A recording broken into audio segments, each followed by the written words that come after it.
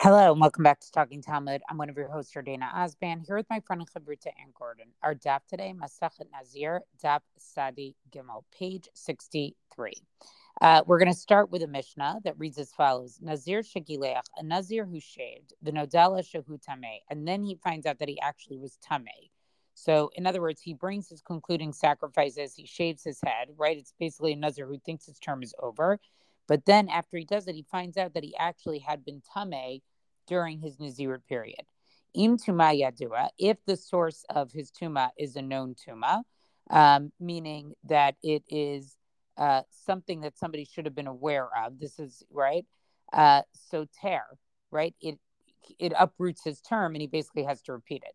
The im tuma tehom, but if it's tuma of the deep, and we've seen this term before, but this basically means it's tuma that's sort of like it there's a possibility that it would have been unknown to anybody. So for example, what that would be is like, let's say there was a pile of rocks, and they clear away the rocks and then they find a body there, so nobody knew that there was somebody who was trapped there or that there had been a body there. And if that Nazir had passed over that area, they actually became tummy, but it's called tuma tehom because it's tuma of the deep. It's not known tuma.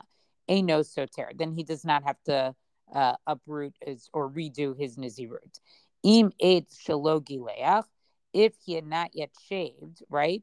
Ben kach, whether it was the tuma yadua or whether it was the tuma tehom, tuma tehom, soter. In both of those cases, then because he hasn't shaved yet, he does have to. It undoes his nezirut. Ketzad, how so? Yarad lifol b'me'ara. He goes into a cave to immerse himself, right, to use the mikvah. The nimsam meitzap al pi me'ara, and there's a corpse found floating in the water at the mouth of the cave. Now, I actually imagine this was probably happened. This wasn't like uncommon. Tameh, he's tameh. Nimsam mishukah bekarka hame'ara. If the corpse is found in the floor of the cave, meaning this isn't a typical way that somebody dies or where you'd find the body, right? Like that's the point. People drown. So if you found somebody a body floating in the water, that's something you would expect. A body sunken into the floor of the cave, yarad lahaker tahor, right? And then the Nazir went down to cool himself. He's actually still tahor. L'taher mitumat meitame. But if he went into the pool basically to purify himself from tuma of the dead, in other words, he went to use it as a mikvah, then he's actually tameh. Shechazkat tameh, because someone tameh stays tameh. V'chazkat tahor, and somebody who's tahor is, we say, says tahor. She regalayim l'davar, because the matter has legs to it. Now, this is a term that we see um, that basically is, what the Mishnah is trying to say here is that somebody who's there's a distinction between someone who's tameh and somebody who's tahor when he encounters this tuma of the deep, right? And it's not necessarily it's just the way it is, and we'll get to in a second how they actually uh, get to that. So they're going to be lenient with somebody who's tahor. They will not. They will be more machmir with somebody who's already tameh, right? But the idea is that what they're saying is that, look, if he goes and he finds this corpse that's floating, right? In other words, this case doesn't have to do exactly with the Nazir. This is just in general how this tuma works, the ketzad. But you go and you find a body in the pool of water, you're tameh. That's a place where you would sometimes expect to find a dead body. But if it's that you're in this cave and there was this sunken body and you didn't expect to encounter it, or it's not a place where you would normally find it, you encounter it accidentally. This tumat tahom, and depending on what your status was, if you were tahor or tameh going in, it will affect whether you remain tameh, right? Like if you went into that cave to use the mikvah to become tahor, it's not going to reverse it for you because there was tuma there. But if you already tahor, you're going to stay tahor. And so the Gemara is going to start with the Menahani Mile, right? Where do we learn this from? And Rabbi Eliezer is going to give an opinion. Reish Lakish is going to give an opinion.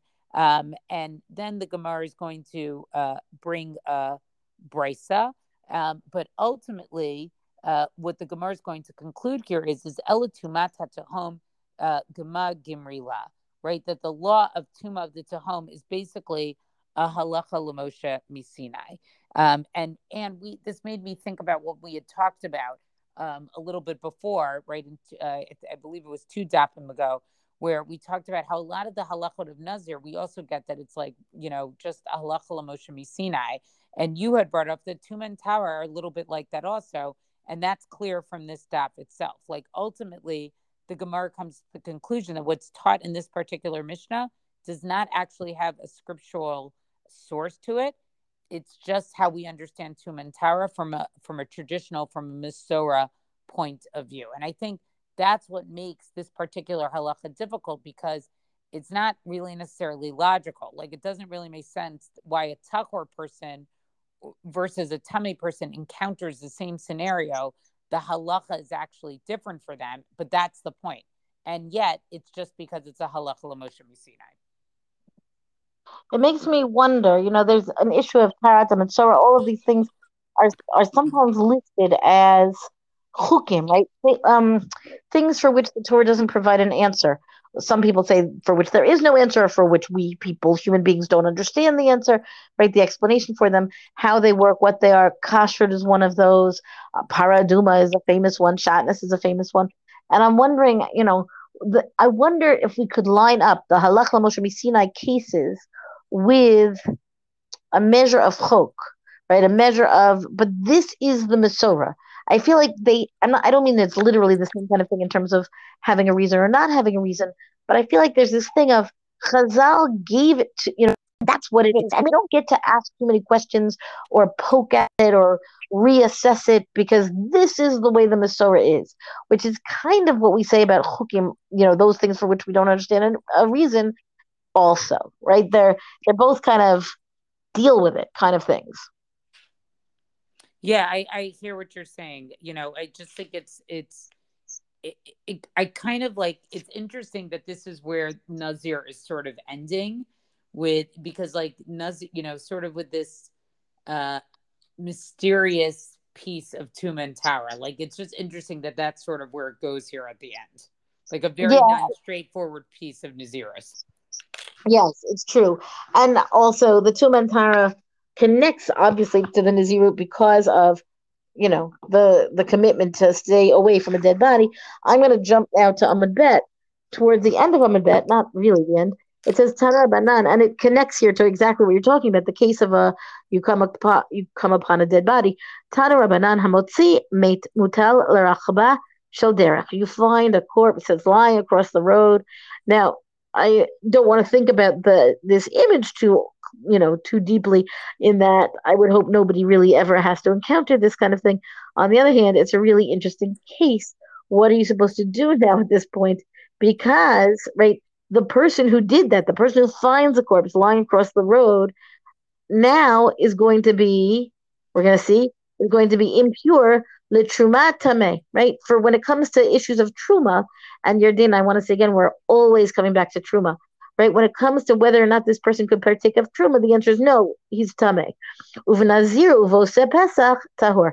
However, when it comes to being a nazir, meaning continuing the nezirut, or for that matter, bringing the korban pesach, and Yardena, it's another Nes Nister almost, because Pesach is still around the corner, right? This idea that bringing the Korban Pesach does not require, is not as sensitive. The what's the word? I want to say like the needle is not as sensitive for issues of Nizirut and Korban Pesach making as compared to Truma. Truma has a higher threshold or a lower threshold, right? It happens quicker that somebody would become tame, impure, with regard to issues of truma. But medzar mamurim. So what are we talking about? She'ein lo makom lavor.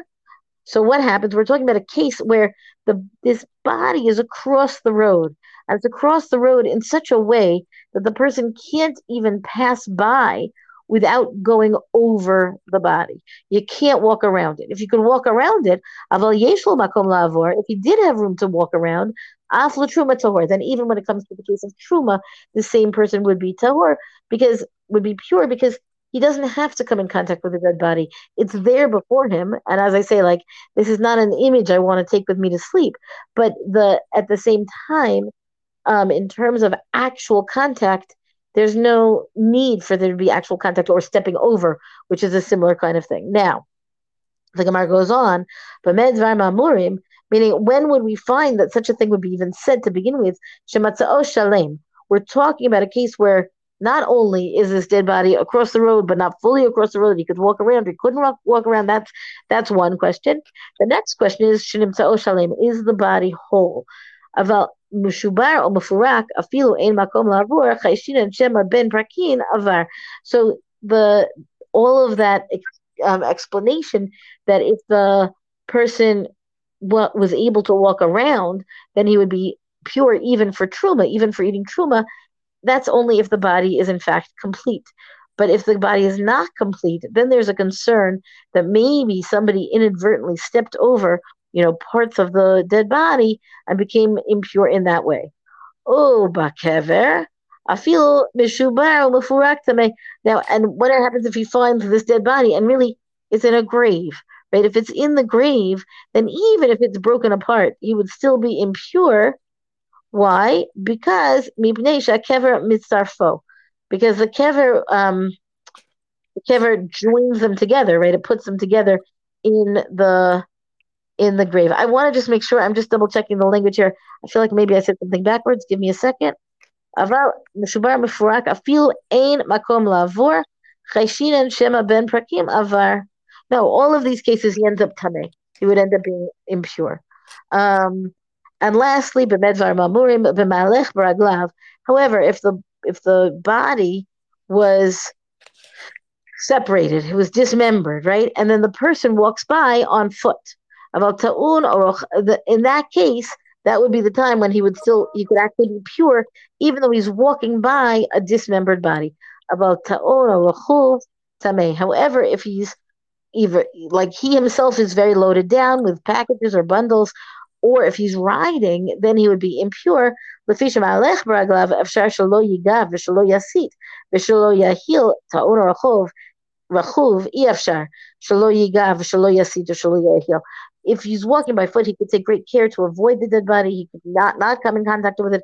He could not pass over it, step over it, whatever. But the moment he's too, belabored, or in fact is riding on an animal, then the Gemara here says it's not possible that he wouldn't touch some piece or some whatever of the corpse, and therefore, even if he wants to move away from it, the odds are too high that he would have come in contact, and therefore we're going to say in that case it would be tameh. These b'medvar mamurim cases continue, at least one more, right? In terms of making sure that all of these different phenomenon that could lead to tuma or tahara, depending if the conditions are in place or if they're not in place, right? It's exactly this.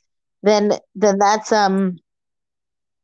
where we're at. That's where we're at. That this person would either be tameh or tahor. The goal here seems to be to try to find ways to make the person possible to be tahor, but that doesn't mean it'll always work, depending on the circumstances of the street.